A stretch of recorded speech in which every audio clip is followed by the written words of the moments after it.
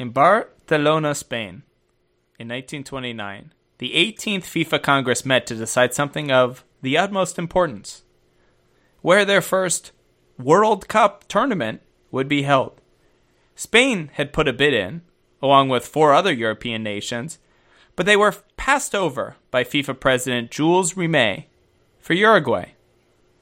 On account of the potential multi-week ocean trip to attend, Spain and many other European countries decided not to participate. Though not as dominant as they had been in the early 1920s, the Spanish side still would have been a strong contender for the first World Cup. But missed opportunity would become the calling card for the Spanish national team. For half of their next 12 World Cups, the Spanish side would rank in the top 6 in the world, yet they only managed a top 4 finish one time. This would all change in 2010, when Spain would finally break through. After an opening loss to Switzerland, Spain would win the next 6 games in a row, including winning all of their knockout round games by the same score, 1-0. 2 years later, they'd be the first team to ever win 3 straight major tournaments after the also first ever successful defense of their 2008 Euro title. But the winning streak ended with a thud in 2014, as the World Cup defense was over after 2 games, losses to the Netherlands and Chile by a combined 6 goals. In 2018, they're back in their usual position as a top-rated team heading into the World Cup. Which version of this team are we going to get? The one that achieves levels of greatness matched by no other country, or the one with a decades-long record of blown opportunity? This week on Joe Picks a World Cup Team, Spain.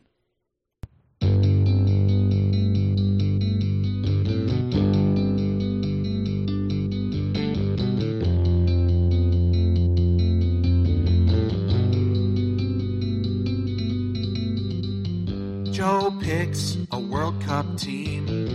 The States know football, but not football it seems. So now he needs a surrogate. Dan will help him look for it. They'll have decisions to make, like how much genocide's a deal break. Joe picks a World Cup team. He's crossing borders to find out who's for him. What more could you ask for? It's time to stamp your Joe Pickin' passport.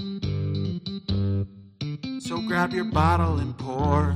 Let's hope he doesn't start a war. Dan, you know, Spain is actually, I think, between America and Israel, Spain, well, and both America and Israel aren't in the World Cup. Spain is the only World Cup country that I theoretically am eligible for citizenship of. That's right. As a Mizrahi, as the Jews were expelled from Spain at some point in their history. I'm not sure under which particular king that was. It was the Spanish Inquisition. It was 90s or whatever. And Spain, they want to make up for that. Yeah, so they said that any Sephardic Jew could apply for citizenship, and one way to test for that is based on your last name. They had other ways to prove it, and Mizrahi is like way up on the list, and every possible spelling of it's way up on the list. The problem is it costs like $4,000 to do it, which is not like in the grand scheme of like getting an EU passport is actually a pretty darn good deal, but. You know, whatever. I mean, what is the advantage other than getting in that like shorter EU line when you travel to Europe? I think the advantage is, and this is just my very rudimentary understanding, is that if you go to an EU country as an American and you want to live there for a substantial amount of time, it is very, very hard to get a work visa. But if you have an EU passport, it's exceptionally easy to get a work visa. Now, Joe, seriously speaking, if you went to work in a EU country, my sister, your wife, would kill you. Like, you that is not a reasonable thing for you to do at your current No. I mean, no, she would come with me. I'm not going to go by myself. Dan, I mean, the serious point is like, it's a backup plan for Trump. He's fucking crazy. Like, Yeah. you know, look, I have a political job. You don't know. You don't know what happens, you know? Like, there are political prisoners, man. You got to be prepared.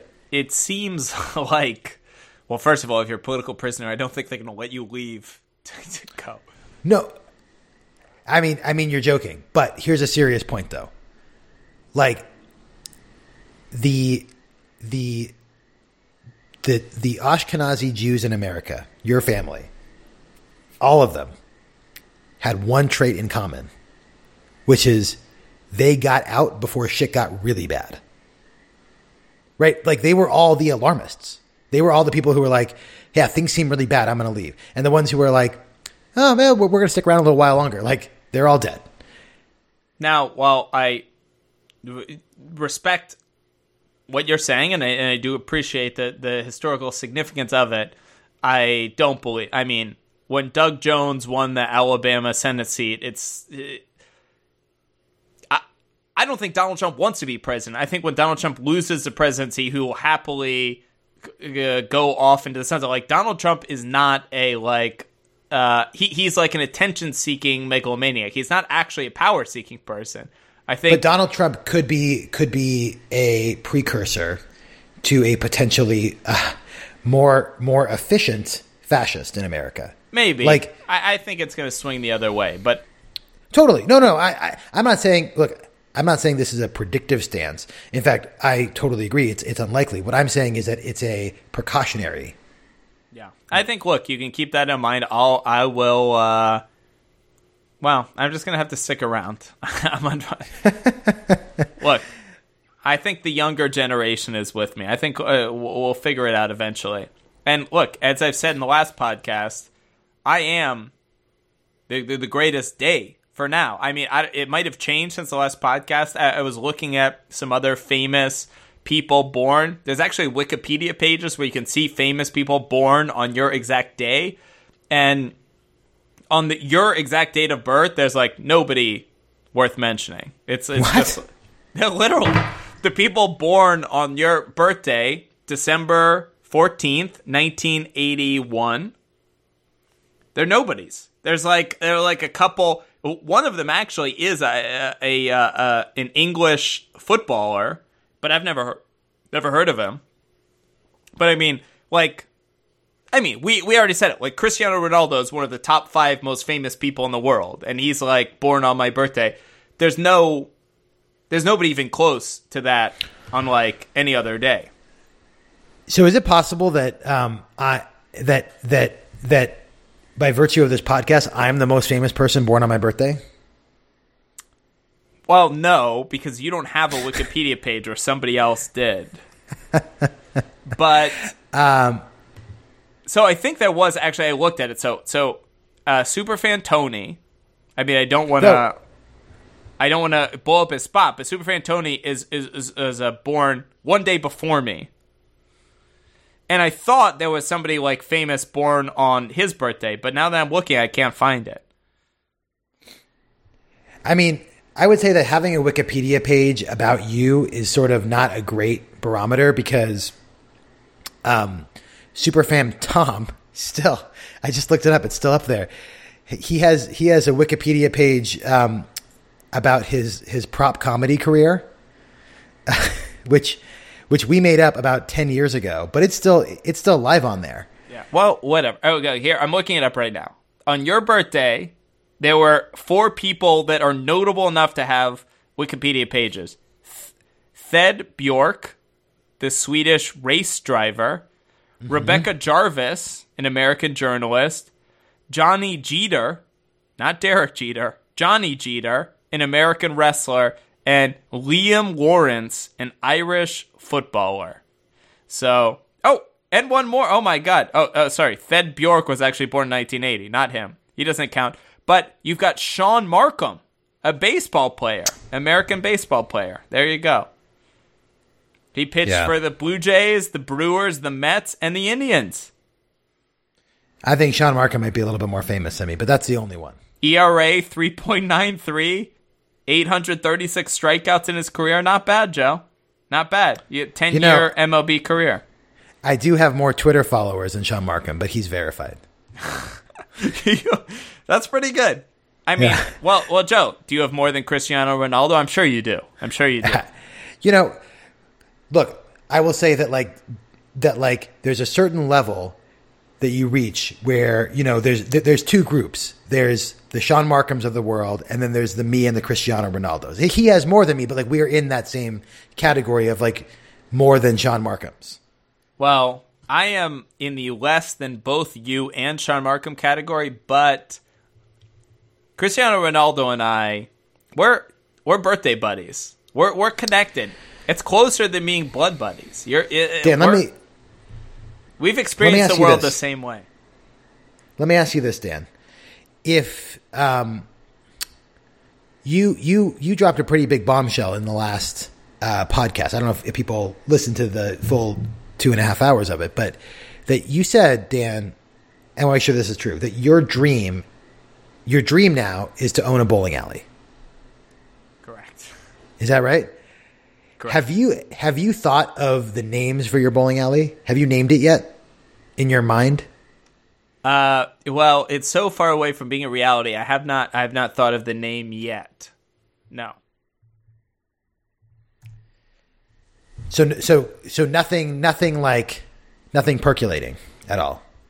Well, things are percolating. Do you have any suggestions? Yeah, I do actually. But I think maybe this is something that we want to, put out to the fans on the Reddit page. But okay, maybe you do like. I mean, I think with a bowling alley, I think you have to do a bowling pun. Don't you think? Well, the bowling alley right now is called Presidio Bowl because it's a bowling alley in the Presidio. That's a terrible name. What's the name of your bowling team? We're the Straight Shooters. Oh, see, that's good. That's good. Straight Shooters could be a good bowling alley name. It also sounds a little bit like a gay bar, but that's fine. Time out. How does Straight Shooters sound like a gay bar? Because it's like ironic. No, it's the least. I live in the Castro. None of the bars have ironic names like that. Okay, what about what if you do a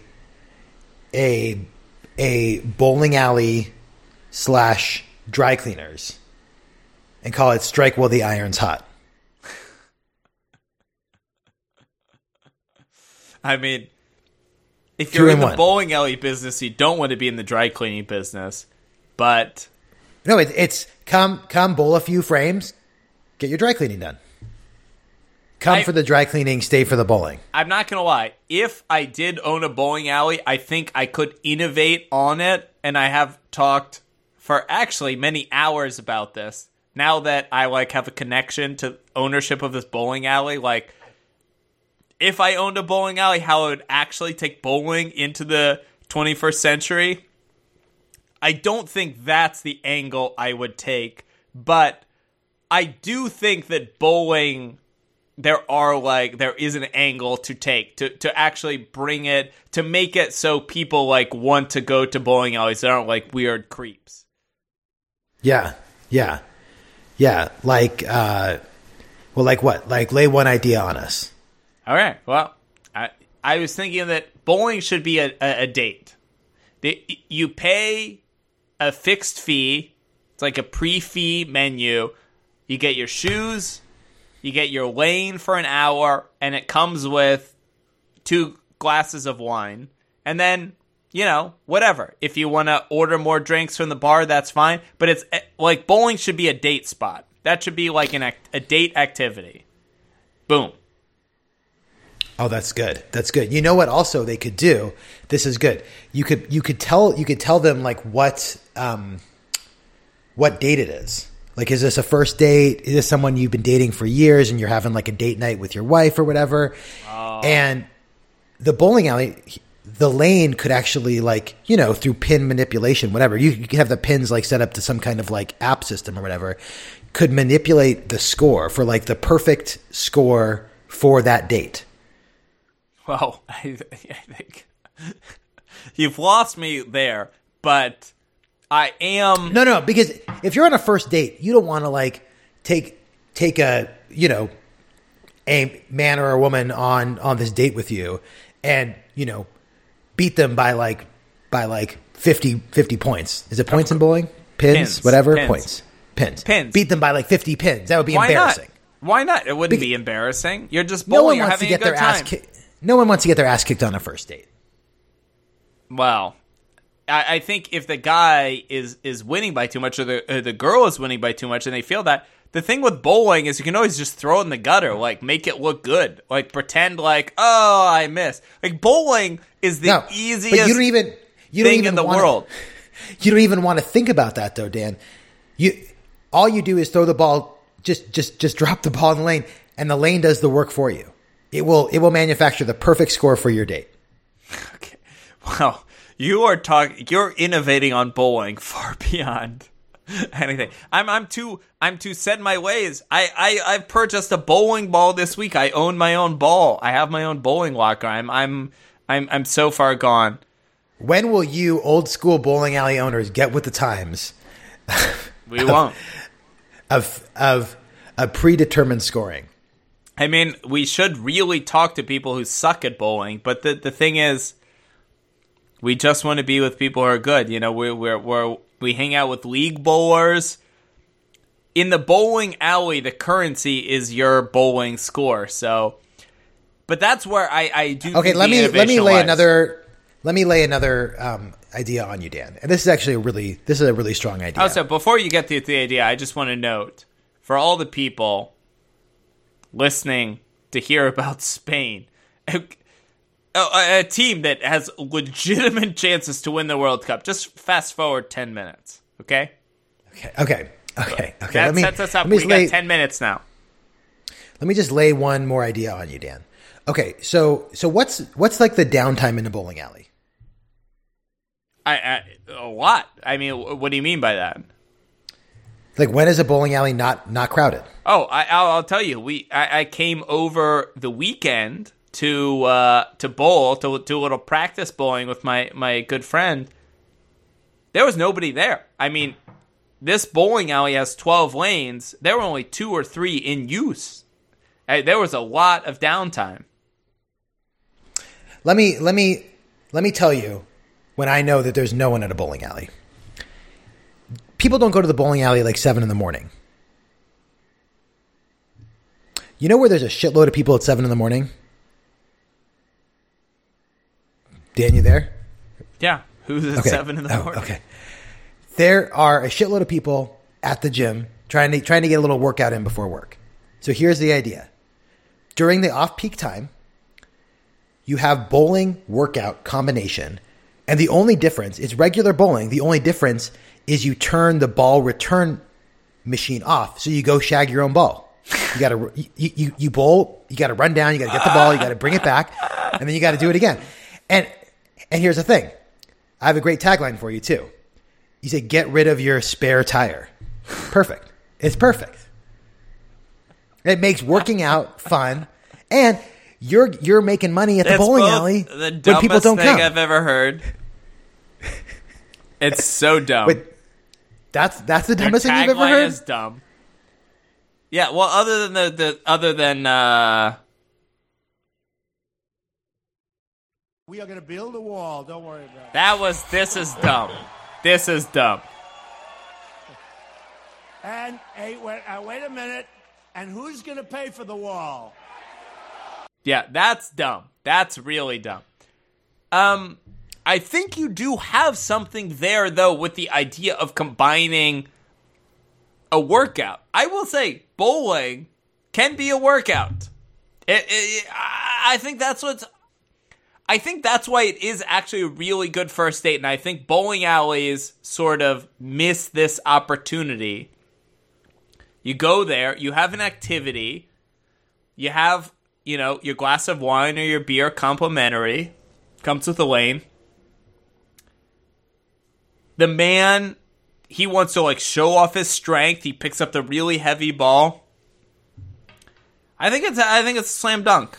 Oh, that's another great idea about the workout bowling alley, is that you have trainers there who like are like, okay, Joe, last week you did it with the 13-pound ball. Let's go for the 15-pounder. I think you can do it. I'm like, all right, I can do it. And then you're running up and down the lane. My ball this week.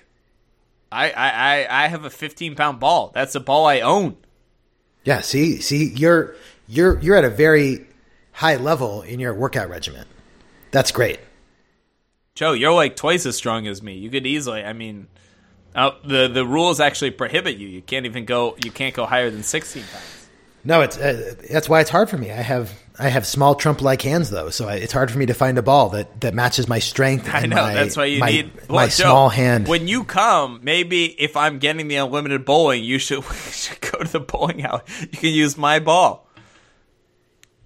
Joe, I wonder if the reason I'm in. No, I need a good workout while I'm down there. That's fine. I wonder if the reason our listenership isn't increasing is the fact that we purported to have an episode about one of the World Cup favorites in Spain, and we've talked for 15 minutes about bowling crap. Unedited, because we're not editing this podcast. Look, you can't drop a juicy detail about wanting to open a bowling alley, not expect it to be a topic of conversation.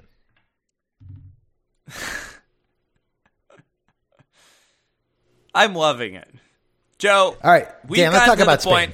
No, this podcast is now for us. It's not for the listener. and you know what? Here's the message I say to the listener. Stop. Don't listen. Don't tell your friends. We don't care. The rest of this podcast from this point on is going to be a self-indulgent piece of crap. No, Joe, I hope you're in agreement. This is for us. This is for us. Absolutely. And our super fans. I'm now hoping this is actually unenjoyable for most people. And yet, I'm so excited about this episode because Spain is such an exciting team. But before we can get into that, Joe, we've got to get into this email from. I have to see who it's from. It's unedited, so this is. I feel bad. I shouldn't feel bad, though. Joe just vamped for a little bit while I look this up. So the other great thing about working out at a bowling alley, I don't have any nonsense to talk about. That's vamp! It. I exhausted all my nonsense. No, vamp, Joe, a little bit. One thing, Dan, that I didn't mention is, no, I can't think of anything. That's it. Okay, what about this? What about a liberal, a like very progressive, very like politically oriented bowling alley, and you call it the Lane Stream Media?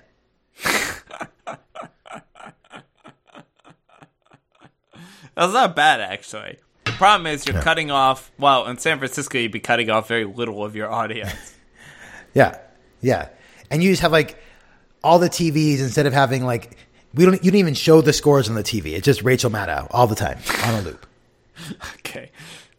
I think we've got a concept. We've got to brainstorm it a little bit. But yeah, okay. Let's switch to this email, which I thought was super fan emeritus Bez, who sent a million things into this episode, but I wasn't sure, and now it is from him because I thought, why would he be throwing shade at South Korea? Why would Superfan Bez be throwing shade at South Korea? I know we all know Superfan Bez is a big Spain supporter. He's been waiting for this episode. He's Bez the Spaniard, absolutely. He is so annoyed at this point. He's been listening to this episode and he's been listening to us talk about random bullshit and says, when are we going to get into Spain? Little does he know the next 2 hours are going to be about this unbelievable World Cup contender. But before he even gets into that, he's throwing shade at other World Cup countries. A World Cup country that you might be visiting, Joe. He says, right then, I can't sit by and watch South Korea progressed without asking you to consider their biggest scandal in World Cup history. In your opening segment, you praised South Korea for reaching the semifinals in 2002 when they co-hosted the tournament. However, they got there. However, how they got there should go down as the greatest atrocity in history. Firstly, they beat Italy in a game where the referee allowed them to play dirty at the same time as harshly punished as any Italian tackle. The ref gave South Korea a dodgy penalty that was saved. Totti was wrongly sent off, and Italy had a goal wrongly ruled out. In the quarterfinal, things got worse as Korea beat my beloved Spain on penalties in a game when the Spanish had 2 legitimate goals ruled out, amongst a number of other bizarre decisions that benefited the home nation. The integrity of the tournament was called into question across the footballing world. Both the Italians and Spanish press went mad, and a South Korean player had his contract canceled by his Italian team, Perugia. FIFA investigated the incident and the referee of the Italy game, and the referee of the Italy game was suspended. He quickly retired, but was later caught smuggling heroin into the USA. Jesus Christ. The rest of the investigation disappeared when Sepp Blatter left FIFA. Please, as Bez says, to his deepest content, throw the South Koreans out. And he has sent many source material into this alleged conspiracy. Sorry, Bez, but no. South Korea's in. They're going to stay in. And now that I'm going to South Korea, Dan, take whatever spreadsheet you have, add 5 more points to South Korea. I mean, little does Bez know, you love cheating. I mean, if South Korea was actually cheating, that's a lot. It makes me like them more. Absolutely. Yeah, Bez, you'll notice not being cheaters isn't a category because I definitely don't care about that. I cheat at every game I play. When Bez sent me this email, I was like, Joe is not gonna be on your like South Korea cheating. In American football, when people point out that the Patriots cheat, the only reason it upsets me when I was a Charger fan was like, yeah, why don't the Chargers do that? Yeah, they should cheat more. Everybody should cheat. You should try to get every advantage you ain't. But you know what? Joe, before you can cheat on the segments that I ask you, let's learn a little bit more about this country that I've been to a few times. Let's learn more about Spain and what I like to call Homeland Handbook. The names of the people: a Spaniard, a group of Spaniards who are all Spanish. The languages. This is going to be rough to do in one take. Spanish is the official language of the whole country, but Catalan is the official language in Catalonia. Galician is the official language in Galicia.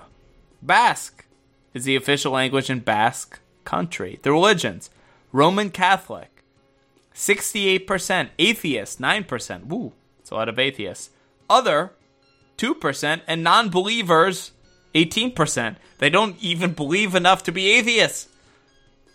Capital city is, of course, Madrid. Joe,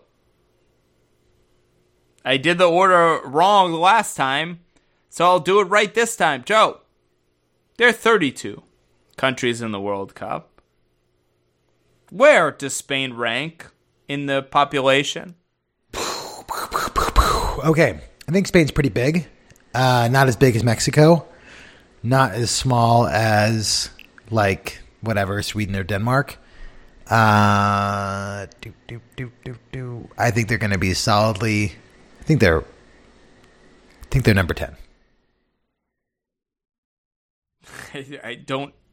See, you're right at the border of what is correct. So where's the bike bell? That's what I want.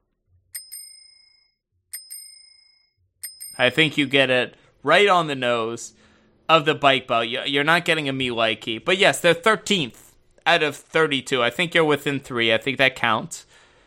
They're 13th out of the 32 countries in the World Cup, 46 million people. Spain is the 30th largest country in the world. So you're within 3. You're barely correct. I'll give it to you. But Joe, let's have some fun with the exports, Joe. I challenge you. What is the chief export of Spain? I mean, to be fair, I have zero idea of what it could be. Okay, let's see. What do we know about Spain? They have bullfights. They drink sangria, which we forgot to talk about. Well, that's on you. We'll do that next. They drink sangria, which we forgot. Okay. Joe. They love their soccer. Let's see. I've drank a lot of margaritas. It's unedited. You gotta help us steer this ship. Yeah. I'm gonna say it's their famous rock quarries. I'm gonna say it's granite and other rock.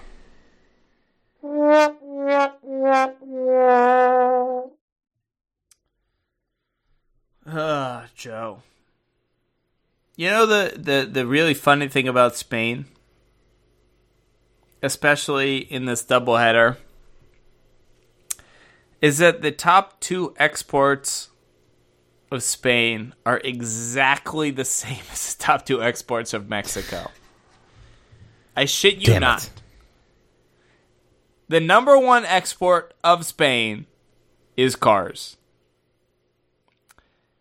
And the number 2 export of Spain, which is our highlight in the exporting highlight, is fruits and vegetables. They're exactly the same as Mexico. So, as we recall, Mexico was the top exporter in the world of tomatoes and avocados. Well, guess what? Spain is the biggest exporter of oranges and many other citrus fruits. They're the top exporter in the world of oranges and clementines. Spain accounts for 25% of all orange exports. And, Joe, Spain is also strong and growing in the exports of peaches, watermelons, lettuce, grapes, garlic, and Joe, don't forget about plums. They also export plums. I mean, who can forget a Spanish plum?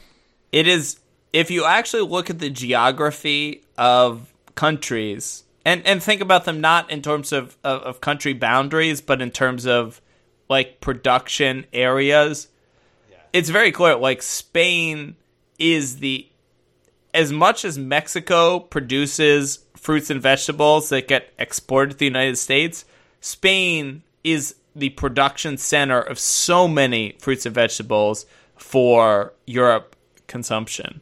So, but of course, much as Mexico produces so many cars for the United States, Spain has a very similar aspect where I think the chief export of France was actually airplanes. And I think a lot of the automotive aspects, obviously Germany is the chief exporter of cars in Europe, but Spain is second. So Spain, they have a lot of factories and automotive manufacturing there as well. Yeah, I was trying to look at like the latitudinal line of Spain, like compared to like the Western Hemisphere, and it's like Northern California, basically. Oregon a little bit too. Yeah, I mean, we talked about in the earlier episode, but Spain exports the most wine in the world, but it's just not as valuable as, you know. No, but it makes sense that like Spain, Italy, and then Northern California, Oregon, Washington would be like, I mean, they're just the wine producing regions. Yeah, I mean, Spain's just big, and they're in a really nice area to grow stuff, but It's not the premium stuff for. So Dan, what are we drinking? Oh shit! Oh no! That my cursing is in. We're gonna have to put the explicit rating. So Sean says, sangria is a red wine punch that is most famous and maybe the most popular drink in Spain. There are hundreds of regional recipes available. It's pretty hard to not make this refreshing and delicious. Visiting Spain is always a great trip. Everything shuts down mid-afternoon, and the entire families, including kids, will be out to dinner well after midnight on weekdays. They know what they're doing.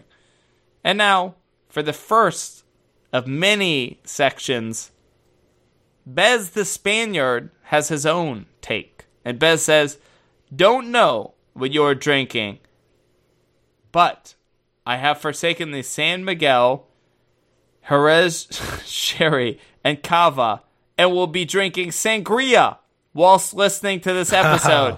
Salud. Bez gets it right.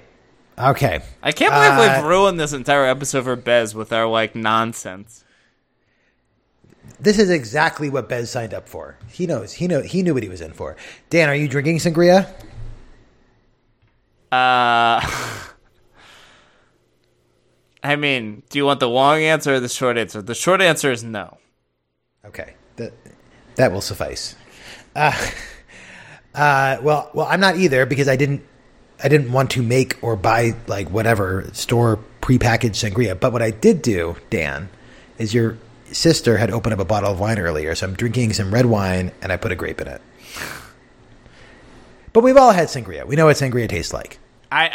Yeah, that was my feeling as well. And all the time I spend in Spain, I would almost exclusively order sangria. And sangria is a better drink that's made in bulk. It's you can't make a single person serving of sangria. Sangria, and to make it right, you should it should be sitting around for a while. It's not supposed to be something that you just it's not a cocktail. Yeah, absolutely. But I've had sangria, and of course I don't make the ratings, but you've had sangria. So rate it for sangria. Not. Yeah, we'll do that at the end. I'm going to enjoy my wine with a grape in it. Dan, we should talk about the team. Let's get into it. Qualification. This episode is this is for Bez. Please, everyone else turn it off. Bez, this is for you. Stop listening. So, Joe, as I talked about in the World Cup history, I mean, there's nothing more I can add to the World Cup history that I didn't already say. This is a team that has been, and I went deep into this. I went deep into the ELO team ratings throughout history, and Spain has almost exclusively been a top 10 team, though they weren't in, I don't know, the 40s, 50s, 60s. I don't remember the exact dates, but they did have a few decades of tailing off. But even from the 1920s, when the World Cup started, all the way, and Spain was a founding member of FIFA, which was 7 European countries, or I don't know the exact details, but Spain was part of it. Up until the modern era, where they really, I mean, Spain has had really great teams that have disappointed, but in obviously 2010, they were, they were brilliant. It was an unbelievable performance. I mean, they won with the lowest positive goal differential of any World Cup team, tying with some previous winner, because they won every knockout game 1-0, which is kind of amazing and kind of terrible, but there's nothing to say. I mean, they backed it up in the Euros, in both before and after the World Cup, but as I said in the intro, they had a terrible 2014 World Cup. A very embarrassing performance. I think this is what you see when a team is over the hill, but they regrouped, and so they come to qualifying with their arch rival Italy, Albania, country you've been to many times, Israel, Macedonia, and Liechtenstein. And what do? They demolish the group They finished with 9 wins and 1 draw. Their lone draw is a 1-1 draw against Italy in Italy. Otherwise, it's an absolute demolition. They finished 36 goals for, 3 goals against, including 2. I mean, but this is where it gets unfair. They have, in Liechtenstein, they have 2 8-0 victories. Oh, man. I mean, they just pound Liechtenstein. And I thought, 36 goals for their side. Like, that's got to be best in Europe. But they're actually not even in the top 2. So I mean, I think this is what happens in these European groups, is you do get these very unbalanced groups. I think to them, for Spain, the team in their group that would balance their group, the thing that would compete with them was Italy, and Italy, finished second in the group, but far behind Spain. Spain easily handled Italy, with the 1-1 draw, and I believe they're in Spain. They beat Italy 3-0. They just had no trouble qualifying, and easy swam through qualifying, no problem. And so let's talk about the group. So we've already talked about this group before, of course, as we've talked about every group, but Group B, and this is what 538 says, are projected to be the strongest in the tournament.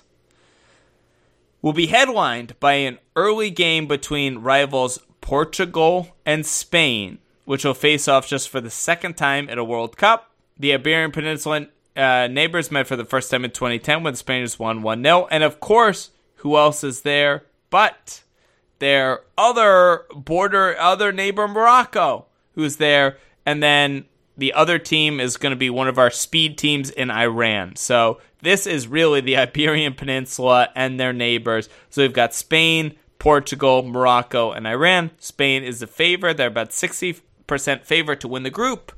About between 85-90% to advance. And let's just get to the overall odds for Spain. Let's say 89% chance to advance from the group, 65% chance to make it through the quarters, 43% chance for the semis, 26% chance to make the final, and 11% to win, which puts our overall odds at winning the World Cup at 7-1, which is tied for third best of any country we've done so far, and any country overall. Iran is really the odd man out in that group, aren't they? Poor Iran. This is a tough group for Iran. Although Iran is happy that they got Morocco, but yeah, this is. I think we talked about it with Portugal.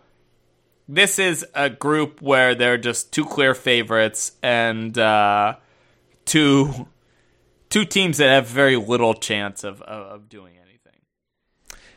Yeah, I mean, the thing about Spain is most of my when I think about the Spanish team, I think most about that 2010 World Cup team and then the 2012 Euro team, which were obviously very strong sides, but like fairly boring style of play.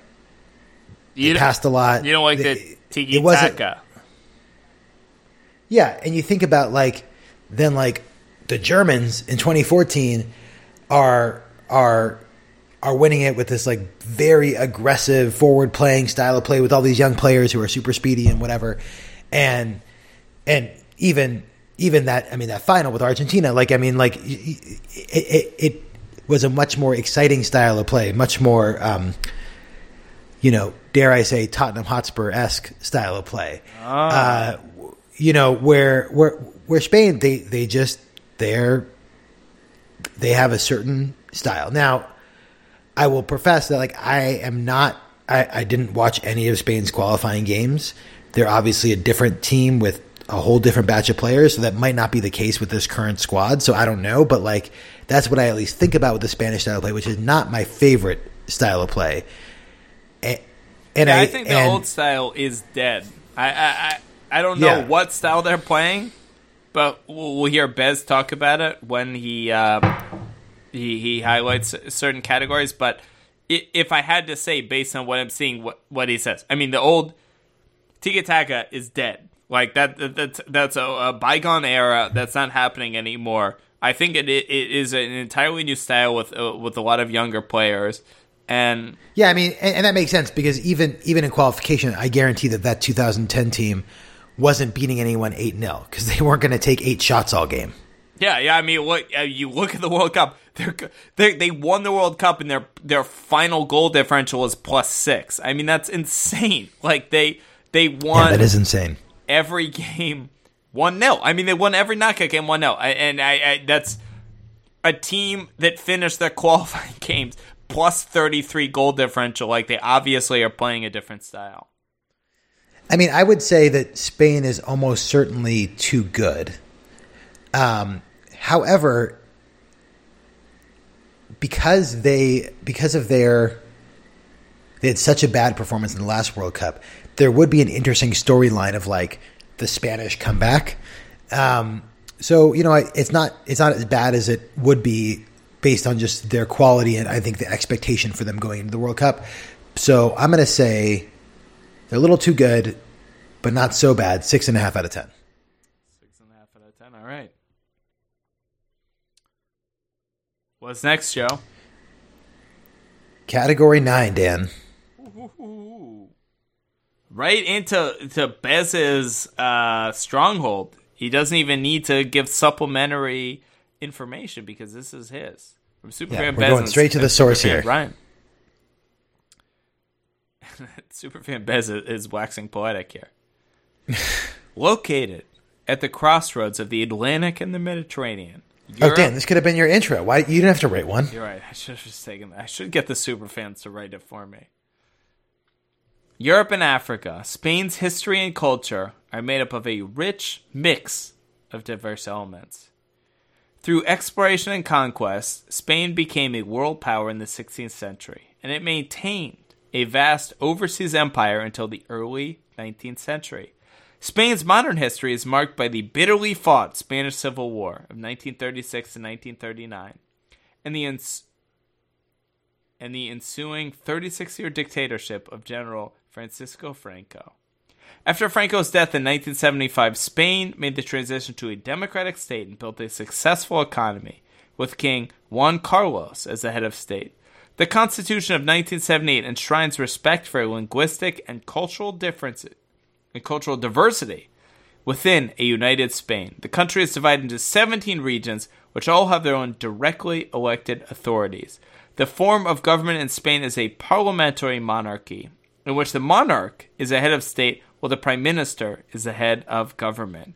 Legislative power is vested in the Cortes Generales, the general courts, a bicameral parliament constituted by the Congress of Deputies and the Senate.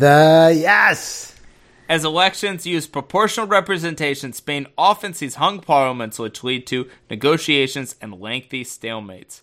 Spain's parliament in October 2016 voted to allow conservative leader Mariano Rajoy to lead a minority government after a 10-month political deadlock following 2 inconclusive elections. He first became premier after the conservative PP won a resounding victory in parliamentary elections in 2011. The election campaign was dominated by Spain's deep debt crisis and sky-high unemployment, and the governing socialist defeat was widely expected. Mr. Rajoy, who has long been known as a cautious public administrator, warned the Spanish people that there is no miracle cure to restore the country to economic health. This message was opposed by the left-wing parties, including the communists, that had been in power previously. Ultimately, it was the new moderate Ciudadanos Citizens Party that brokered a deal to avoid yet another election. Spain is currently undergoing a constitutional crisis following the move for independence by Catalonia. The region held an illegal referendum which led to police violence on the streets. The Spain vs. Catalonia debate even spills into football, where fans boo Barcelona's center back, Gerard Piqué, whenever he plays for Spain, as the player openly supports an independent Catalonia.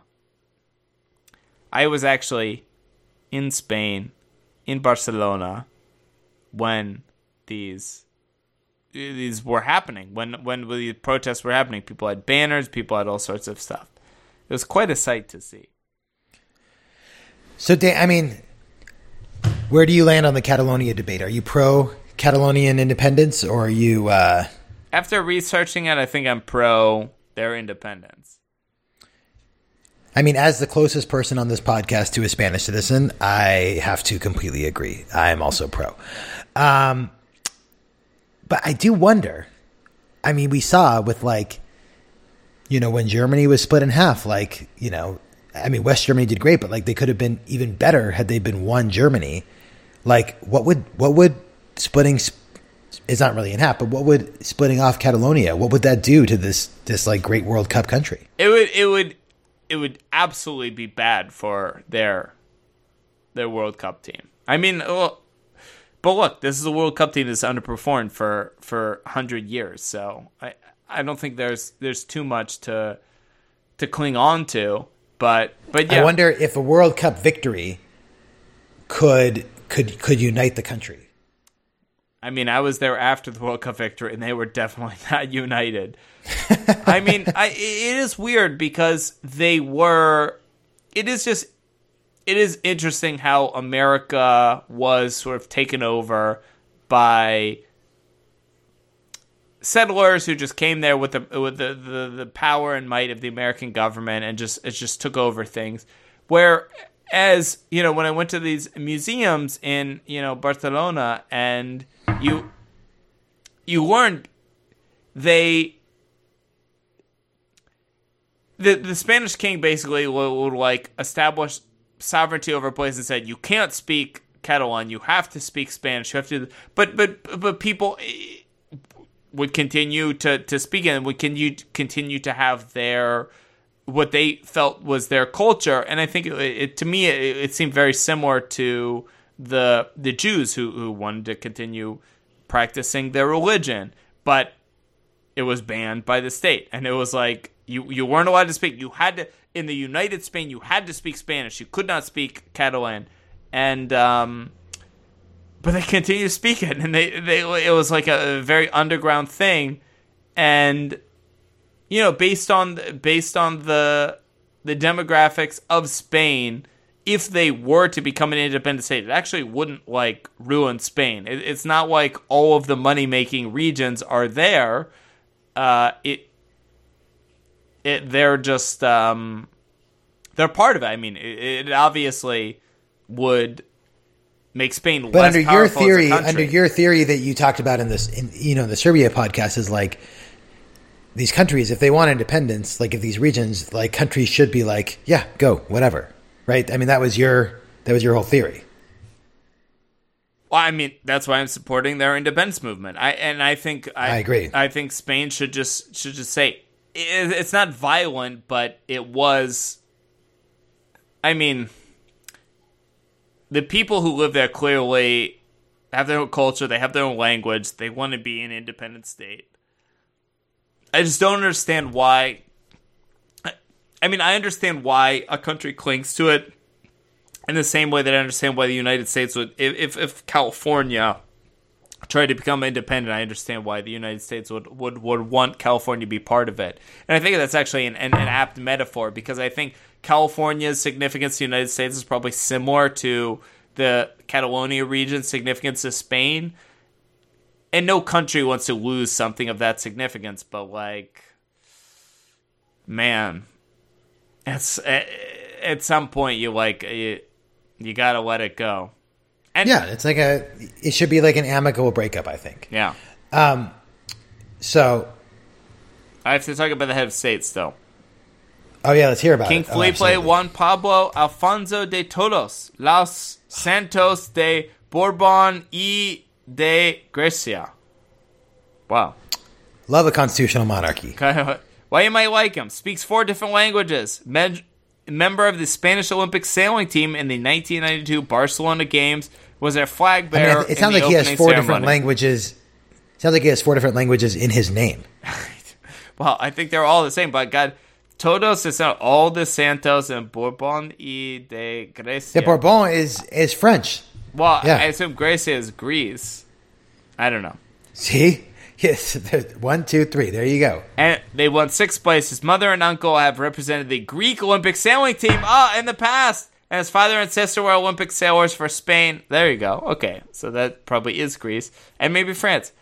Mostly a ceremonial representative role and acts largely on the advice of government. Strong condemnation of the Catalonia independence movement. Why you might not like him. Strong condemnation of the Catalonia independence movement. Oh, boo. But he doesn't know. This is superfan Ryan. He doesn't know on your take on the Catalonia independence movement, so he gives it to you both ways. Oh yeah. Poor, but I mean, he really shouldn't give an opinion because he has such a vested. No. That's interest, Bez. obviously. Bez gave the. No. I'm sorry. Ryan doesn't know. I'm not. I'm talking about. No, I'm talking about King Philippe should not, or Felipe should not be giving his opinion because obviously, if you're the king, you want your country you want your country to be as big and powerful as possible. Yeah. But so basically, he's being asked to give up territory. Well, of course he's against it. Why? It'd be pretty incredible actually if he was like, yeah, I should make my kingdom smaller. Yeah. That's the trouble with these independents. You have to have a leader who's willing to just be like, fine, I'm going to give up a bunch of power. Or what they really could do is he could say you can be independent, but I'm still your king, and then his title just gets longer. It becomes like Khaleesi on Game of Thrones, where she doesn't have to. She doesn't she's still the Queen of Meereen, even though she left. His title is already pretty goddamn long. Yeah, I mean it's getting King to Felipe Daenerys. Juan Pablo Alfonso de todos los Santos de Borbón y de Grecia. Breaker of chains. Father of dragons. That was in there. Father of Tauros. Okay. Yeah, no, I mean look. In solidarity with Catalonian independence, 3 out of 10. Wow. Free the Catalonians. Okay. Dan, next up we have category 6. Dun, dun, dun. Category 6, Joe. Fan what is it? culture. I don't remember. Oh, nice. I'm sure Bez has a lot to lay out here for us. They have a saying in Spain. Everyone is a national coach in Spain. Everyone has an opinion on the national team and what to do better. Everyone blames a coach immediately after a loss. If it's not the fault of the coach, it's the referee, the pitch conditions, or the ultra-defensive opponent. It's never the fault of the Spanish team. Up until 2008, they had the habit to lose in the quarterfinals. Between 2008 and 2012, they won the Euros and won World Cup. But still, nobody is optimistic. Everyone expects him to fail. They have a superfan, Manolo El de Bombo. He's at every game and beats the drum. Rivals. Their main rival is Italy. They play ultra-defensive footballs. Spaniards hate it and call it anti-football. The Spanish team likes to play tiki-taka. I don't think they do that anymore. Also, they dislike France and Portugal. Now, that out of the way, let's see what Superfan Bez has to say. He says, does Joe have a fountain nearby where he lives? If not, I'm sure he can be a Fane span this summer. There's nowhere I prefer to be following a win than in Spain. Be it the local team or the national squad tasting victory, people will spill out onto the streets with firecrackers and head to the biggest local fountain, usually near a roundabout. Passing cars will act as bulls, passing under the Spanish flag held aloft by triumphant supporters who splash in and out of the fountain late into the night. My greatest football memory was walking the streets of La Coruna, dripping wet but warm, cars honking at me, and being randomly hugged by passers-by the night we won the World Cup. That reminds me of the night Barack Obama was elected in San Francisco. Yeah, no, I mean, it reminds me of the night that Italy won the World Cup when I was there. Yeah. So, look, I mean, Spanish football is obviously I don't mean Spanish national team football, but just football in Spain is obviously by definition, like they are one of the most football loving countries in the world, if not the most, based like and like evidenced by having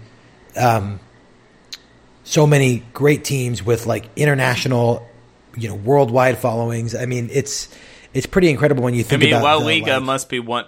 I mean, you've got the Premier League as number 1, maybe the Bundesliga is number 2, but La Liga's, number 3, or maybe this is the Italian league, but they're definitely. Well, are you talking in terms of quality or in terms of popularity? Yeah, I don't know. I mean, obviously, if we were talking in terms of like Champions League win, La Liga would probably be number 1 because their teams win the Champions League a lot. But I mean, the point is that the Spanish leagues, and obviously Spain as a conduit for these leagues is a top footballing nation. Oh yeah, no, I mean I think that La Liga fans would argue that it is the world Premier League in that the top Spanish clubs are almost by definition consistently better than the top clubs anywhere else in the world, including England, Germany, and France. And B, they when a player is leaving England, even from a big club like Man U or Man City or Chelsea, like the place that they're going is to Barcelona or Real. The one knock that I think Premier League fans, and I agree with this, say is that Italy and Spain and Germany and France, they have really, really strong top clubs, but they don't have the same parity that English Premier League has of a top 5 that is, or top 5 or 6 that are like very competitive, and even lower teams that can be around. I mean, there's a reason why the top Spanish clubs, why Ronaldo and Messi score so many goals per game. One, they're great, but two, their competition is just worse. So, I mean, I think, but all that being said, obviously Spanish football is just hugely important to their way of life and has worldwide influence. So I think this is a strong fan culture. I think 7.5 out of 10. 7.5 out of 10. All right, what's next? And to vamp a little bit while you're going, man, Joe, how is Liverpool in the goddamn semifinals of the Champions League? Are you kidding me? Liverpool is the Premier League team, and Barcelona's out. I know, it's crazy. It hurts my heart a little bit because Liverpool fans are just such pricks online to Spurs fans. But we have the FA Cup semifinal tomorrow at Wembley. Ooh, that's exciting. I might tune into that. Yeah, you should. I'm sure by the time people listen to this, I will have already had my heart broken. I mean, Megan's going to be gone, so you're playing. I know. Oh, so you're playing Man U at 9:15 a.m. Oh man, that's exciting. So Joe, just since we are actually doing this beforehand, pre-tape, I want 20 seconds if Tottenham wins and beats Man U, and I want 20 seconds if Tottenham loses. So yeah, they won. Tottenham won 3-0, Joe. How do you feel? Look, obviously playing at Wembley was a huge advantage. The fact that Harry Kane scored a hat trick in stoppage time, all 3 goals, is completely incredible. It was so tight up until the end. It was so tight up until 3 minutes of stoppage time, and then he scores 3 goals back to back within the next 2 minutes. Incredible end. I watched until the end. And, I think that they're going to take this momentum into the finals. All right, now they lost. They lose 2-0. It was a hard-fought game. They had, I think they played better. They had more shots on goal. But, it's hard to overcome 2 own goals in the first 2 minutes of the game. You give the other team such a big advantage. And then once we scored those 2 own goals, in the first 2 minutes, Man U just sat back. So we were consistently putting on more pressure. We were moving the ball. They parked the bus. And, it was early unforced errors where,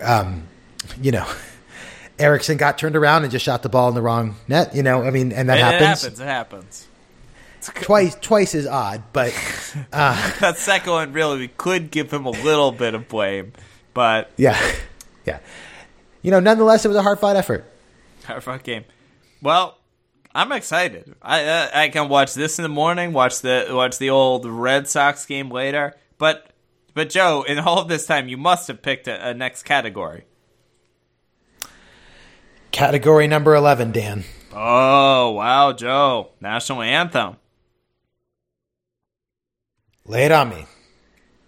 I feel like I must have heard the Spanish national anthem before. The national anthem from Superfan Tony, PhD. What are your favorite lyrics from the national anthem of Spain, Joe? I love the part about Spanish language only.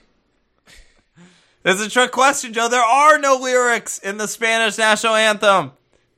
Wow. As Tony says. That's really that's a nifty workaround of it not being in Catalan or Spanish. They're like, fuck it, we're not getting into language dispute. It is true. The Marcha Real is one of the oldest in the world. The Spanish national anthem was first printed in a document dated 1761 in the Book of the Ordinance of Newly Played Military Drum and Fife Calls by the Spanish Infantry by Manuel de Espinosa. There are no lyrics. Fun facts. It is one of the only 4 national anthems in the world, along with those of Bosnia and Herzegovina, Kosovo, and San Marino, that has no official lyrics. They've tried to have contests for the lyrics, but nothing official yet. And of course, superfan and Spaniard Bez chimes in. I am proud of my anthem, but who wouldn't be a little disappointed with the lack of lyrics? Something to sing aloud and proud before each game. The unofficial lyrics are terrible too. Wow, even Bez lowering expectations before this anthem.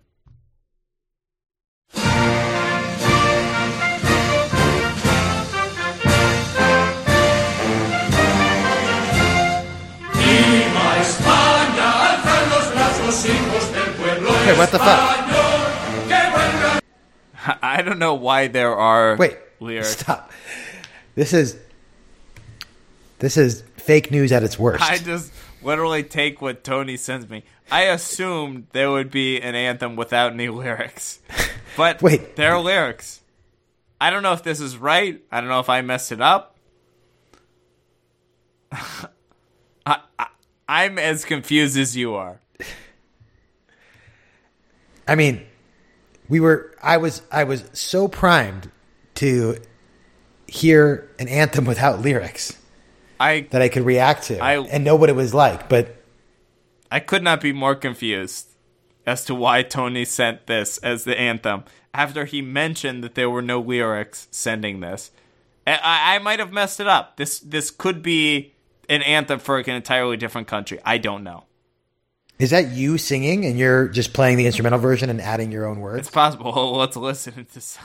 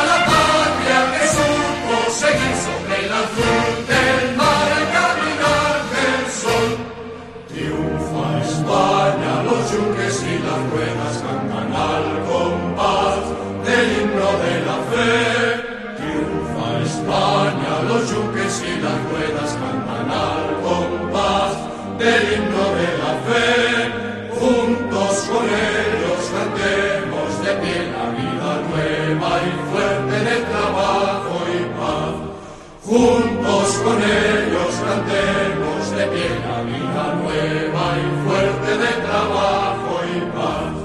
¡Viva España! Alzad los brazos, hijos del pueblo español, que vuelve a resurgir.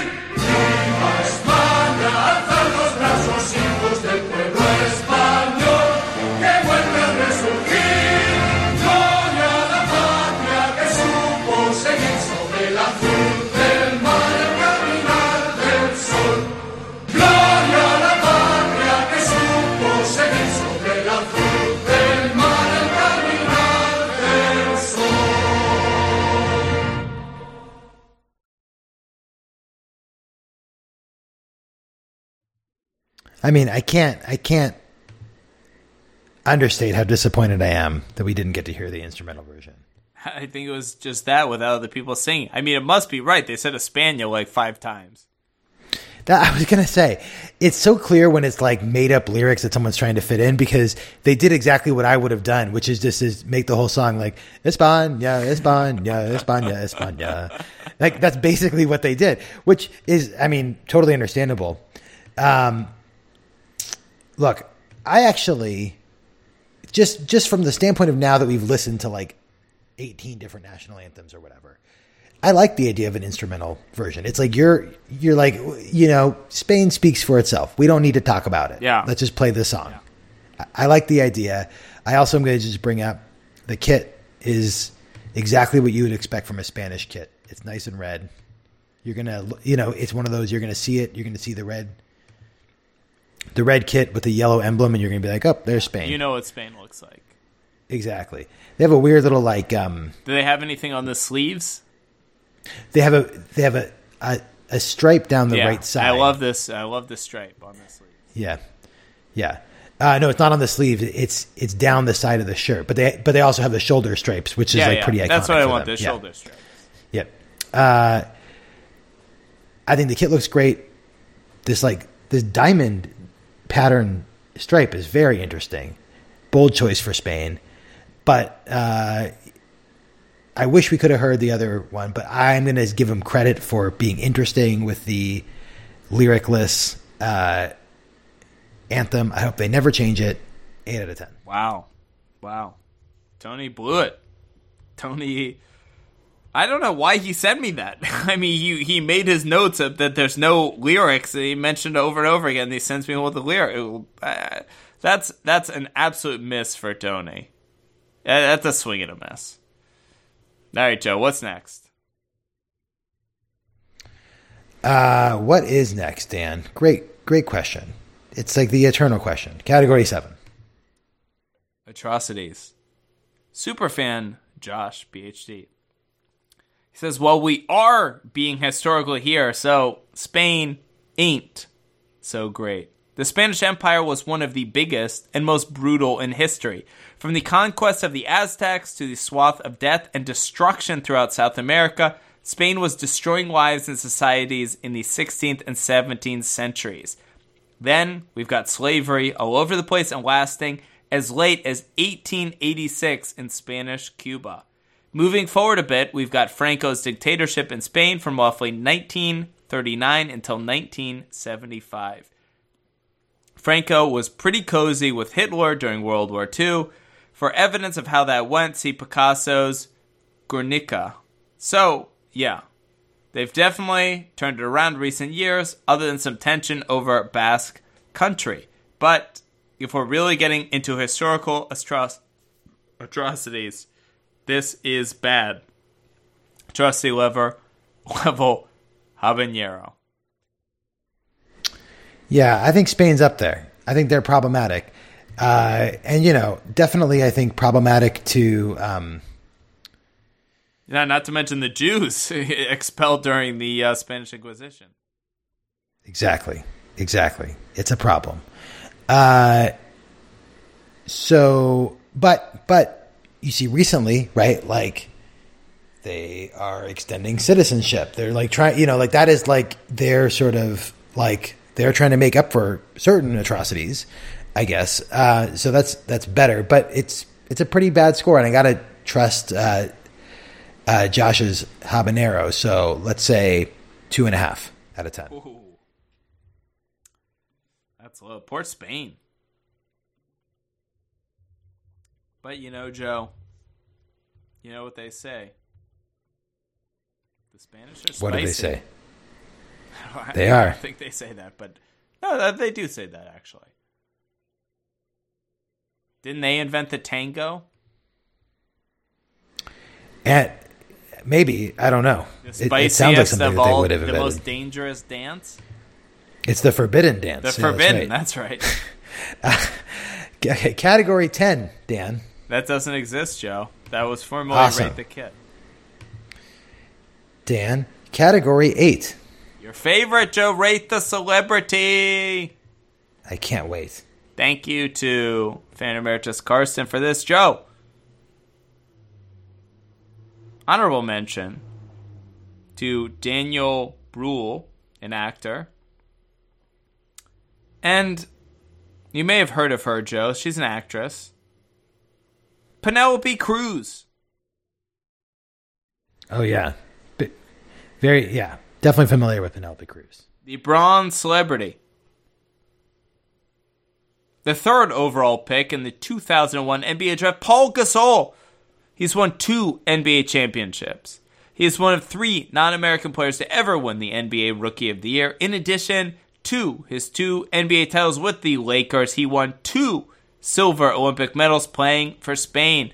Gasol was initially drafted by the Memphis Grizzlies, and the trade that sent him to the Lakers was actually for his brother, Mark, a special double bronze celebrity. There's also no known instance in the NBA where siblings were traded for one another. Marc Gasol also plays for the Spanish national team. Yes, I as an NBA fan, I'm very familiar with them. Both of them are great. Pau Gasol certainly had a better career, but they're both great players, and the Gasol brothers were a formidable force when they played together on the Spanish national team. So that right, he was traded for his brother. I mean, I guess that's what they're saying, yeah. But at the time, his brother was much younger than him, so I think Pau Gasol was sort of traded in his prime for like Marc Gasol when he was like in the early years, and Marc Gasol in his prime was very good, but I'm sure their primes did not coexist. But anyways, Pau Gasol comes in at 7.7 million Twitter followers. Marc Gasol with a scant 1.2 million Twitter followers, Joe. Can you imagine a life, Joe, where you only had 1.2 million Twitter followers?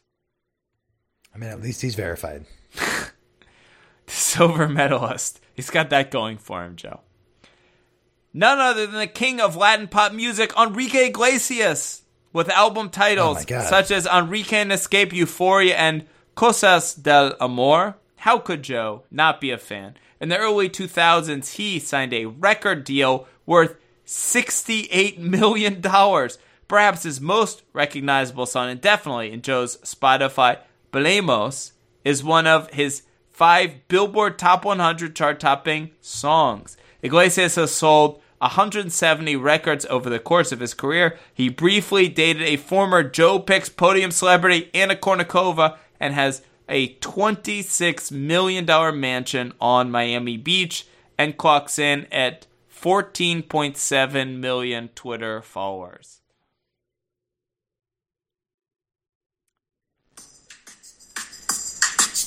It's good celebrity.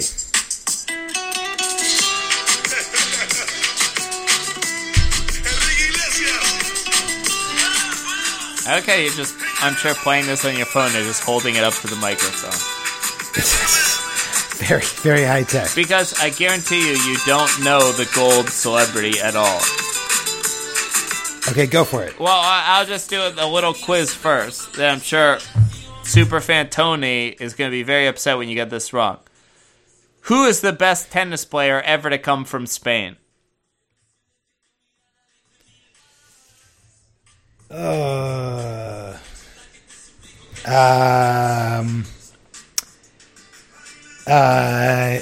Is it, I don't even know if he's Spanish. Is it, Kevin Federer? No. David Federer. Colin Federer. No. Well, it's Roger Federer, and he is Swiss, but no. It is, so this is Superfan Carson's messing up. Like, Superfan Carson should put this guy in bronze. So, obviously, I love him, and as does Superfan Tony, and many tennis fans, but the gold medalist from Spain is none other than what Carson says is the greatest tennis player of our generation, Rafa Nadal. Carson says he's better than Djokovic and better than Federer. I'm very supportive of that, but I think Djokovic peak was better than either of them, and you know it's complicated. But anyways, Rafa Nadal comes in at 15.6 million followers on Twitter. He is, if nothing else, Rafa Nadal is at worst one of the top 3 tennis players of all time. But Joe, you don't know who he is. So this is not a good selection for you. But we've got Enrique Iglesias. We've got Pau Gasol, who also isn't a good selection for you because you don't know that. I mean, Penelope Cruz is probably good. You know who she is. But yeah, I mean, he messed up. Enrique Iglesias should have been the gold celebrity. Well, I don't think this is 100%. great work by Carson at all. I think he had a million Spanish people to pick from, and he picked 2 sports stars who in sports you're not familiar with. So really, just shoddy work, Karsten. He should be ashamed. That is bad. I love Rafa Nadal, though. but it's not my. If I don't pick, you pick. Look, I'm not gonna punish Spain or the whole Gasol family for Karsten's misstep. Gasol's will fuck you up. They're both very big. I mean, I have to imagine.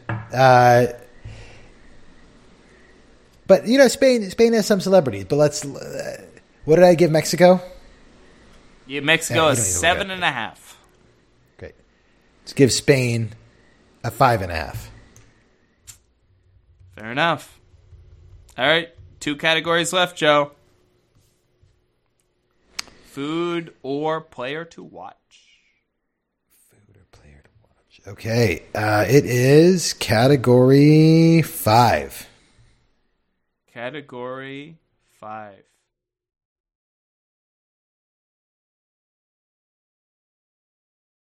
Food and couponing from Superfan Emily.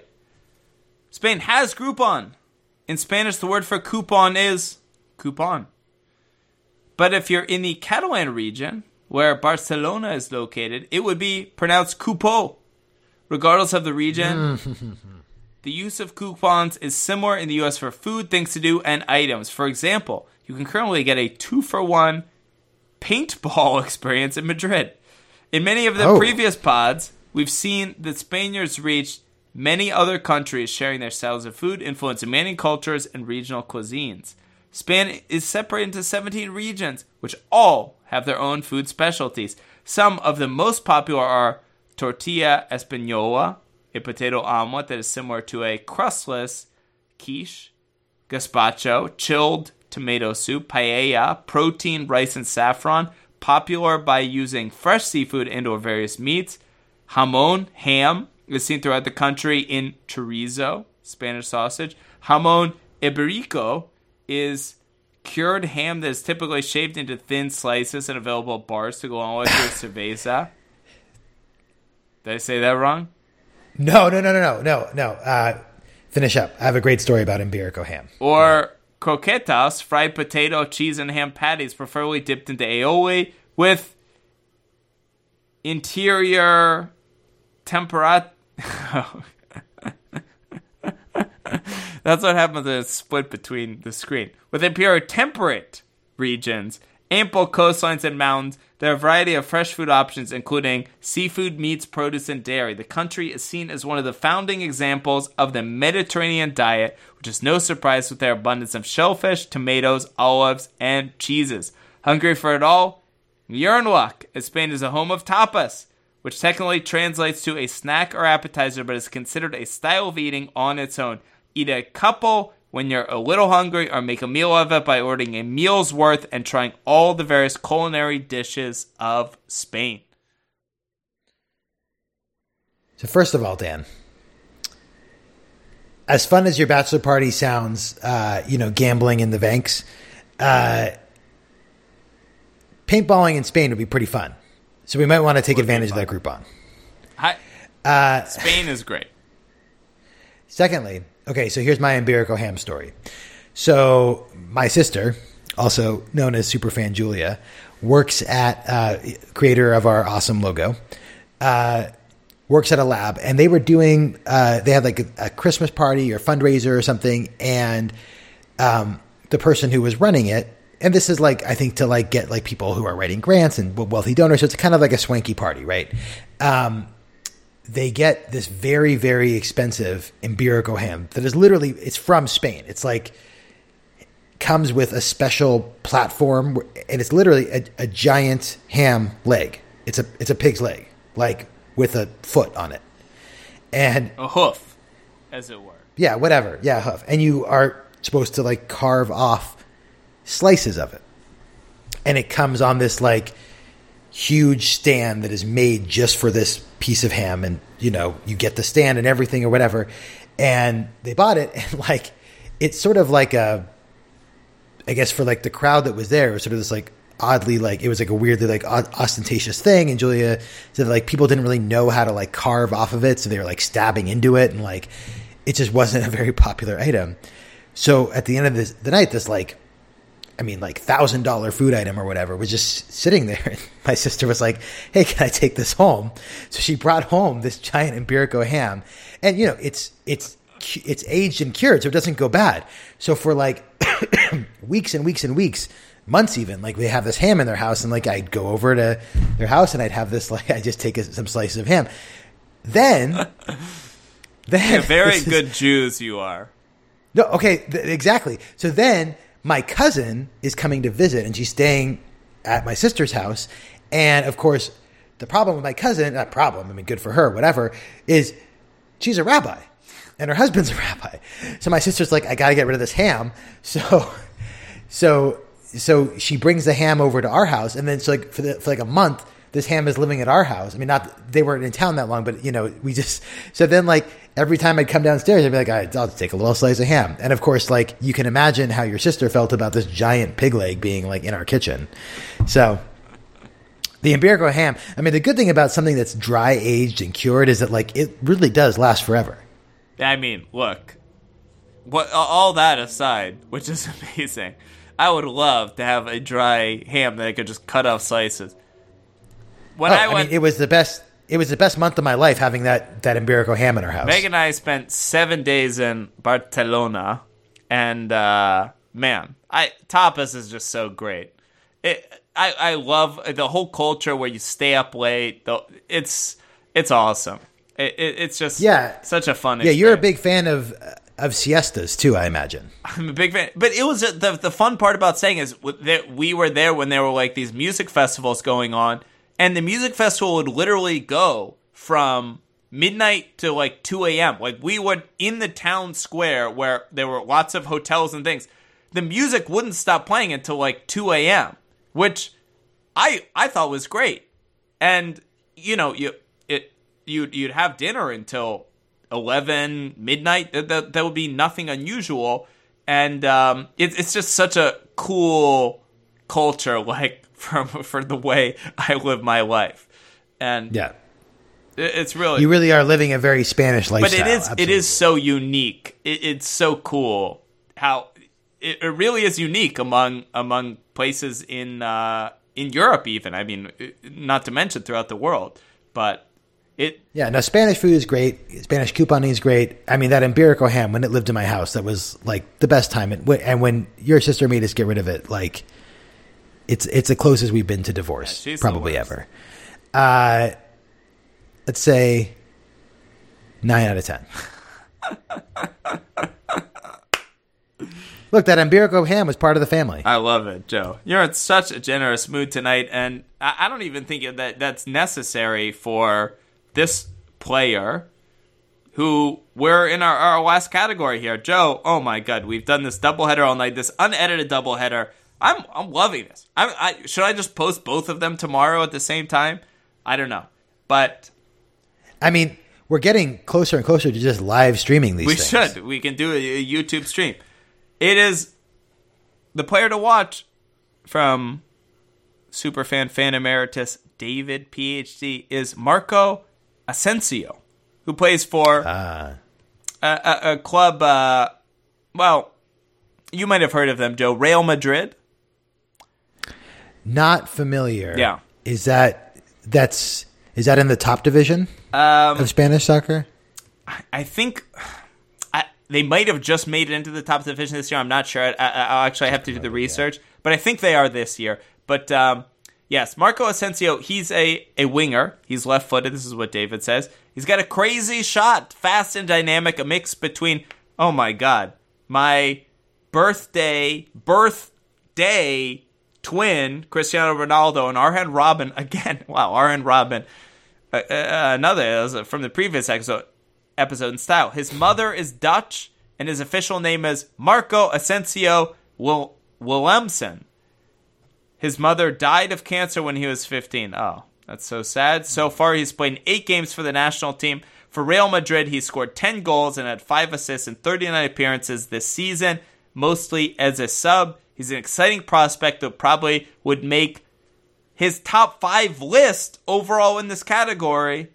David gives him a 9 out of 10. Ooh, wow, David. And on your beloved FIFA 18, he comes in at 84, currently with a 92 potential. I mean, this isn't even like a young player to watch. This, he's already good. But man, I mean, I've seen Asensio play before, and I've also seen he's someone who, like, I've definitely played with on FIFA before too. And I have to agree with David's assessment. Definitely a fun player. Will definitely be fun to see what he can do in the World Cup. I am going to maybe not quite go to a 9, but let's say 8 out of 10. He's not rumored for the Hotspur. I think he's a little too valuable to Real. We have a very special relationship with Real Madrid at Tottenham, but it involves them taking players from us, not the other way around. And paying you lots and lots of money. Yeah. Okay, so Joe, we finished with the drink. We're drinking sangria. We've heard what Sean has to say. We've heard what Bez has to say. I don't think you're drinking sangria, but you're drinking what you find to be you said you had a grape in your red wine. Yeah. So interestingly enough, I had strongly considered making sangria, and apparently to make sangria, you mix red wine with brandy and a variety of fruit. So brandy is actually a key part of it. Oh, I should have put some brandy in it. Jeez, I didn't know. I like sangria. Liz is a big fan of sangria. I don't really find myself drinking sangria all that often. So while I don't have any problem with it, it's not like a go-to drink for me at all. So I'm going to put it right in the middle. Let's just say 5 out of 10. 5 out of 10. Wow. The only problem I have with sangria is I love sangria. And when I was in Spain, I would get sangria, every place.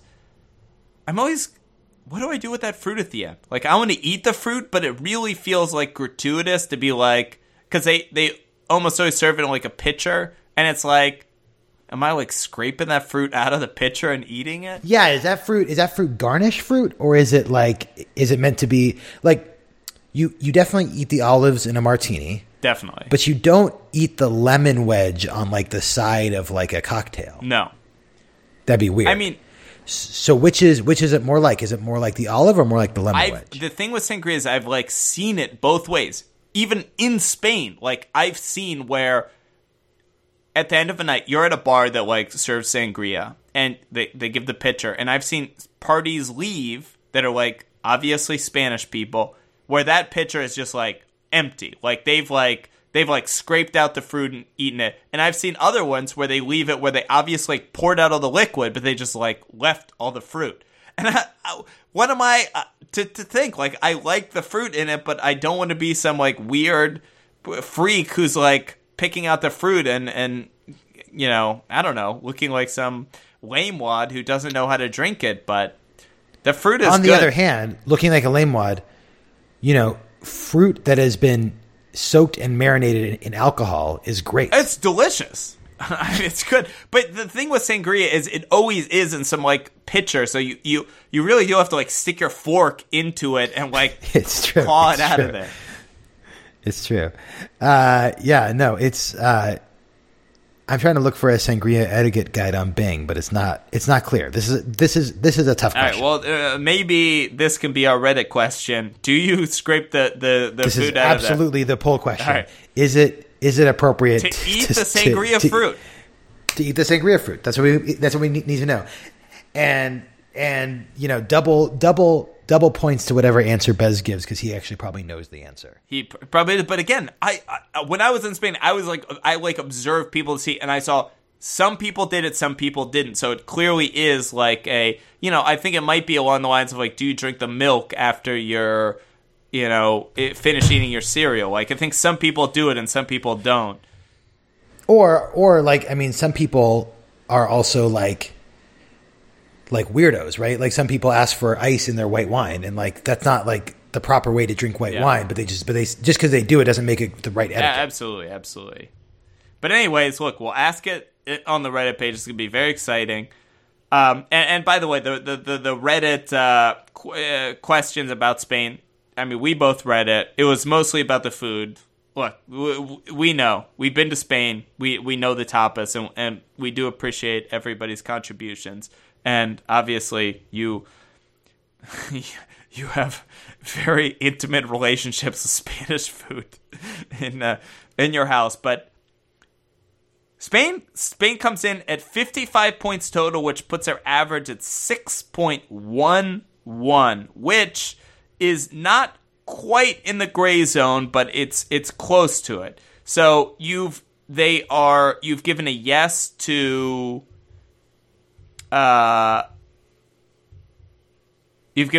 Peru at 5.94, which was a generous yes. But so they're at 6.11. So I think they are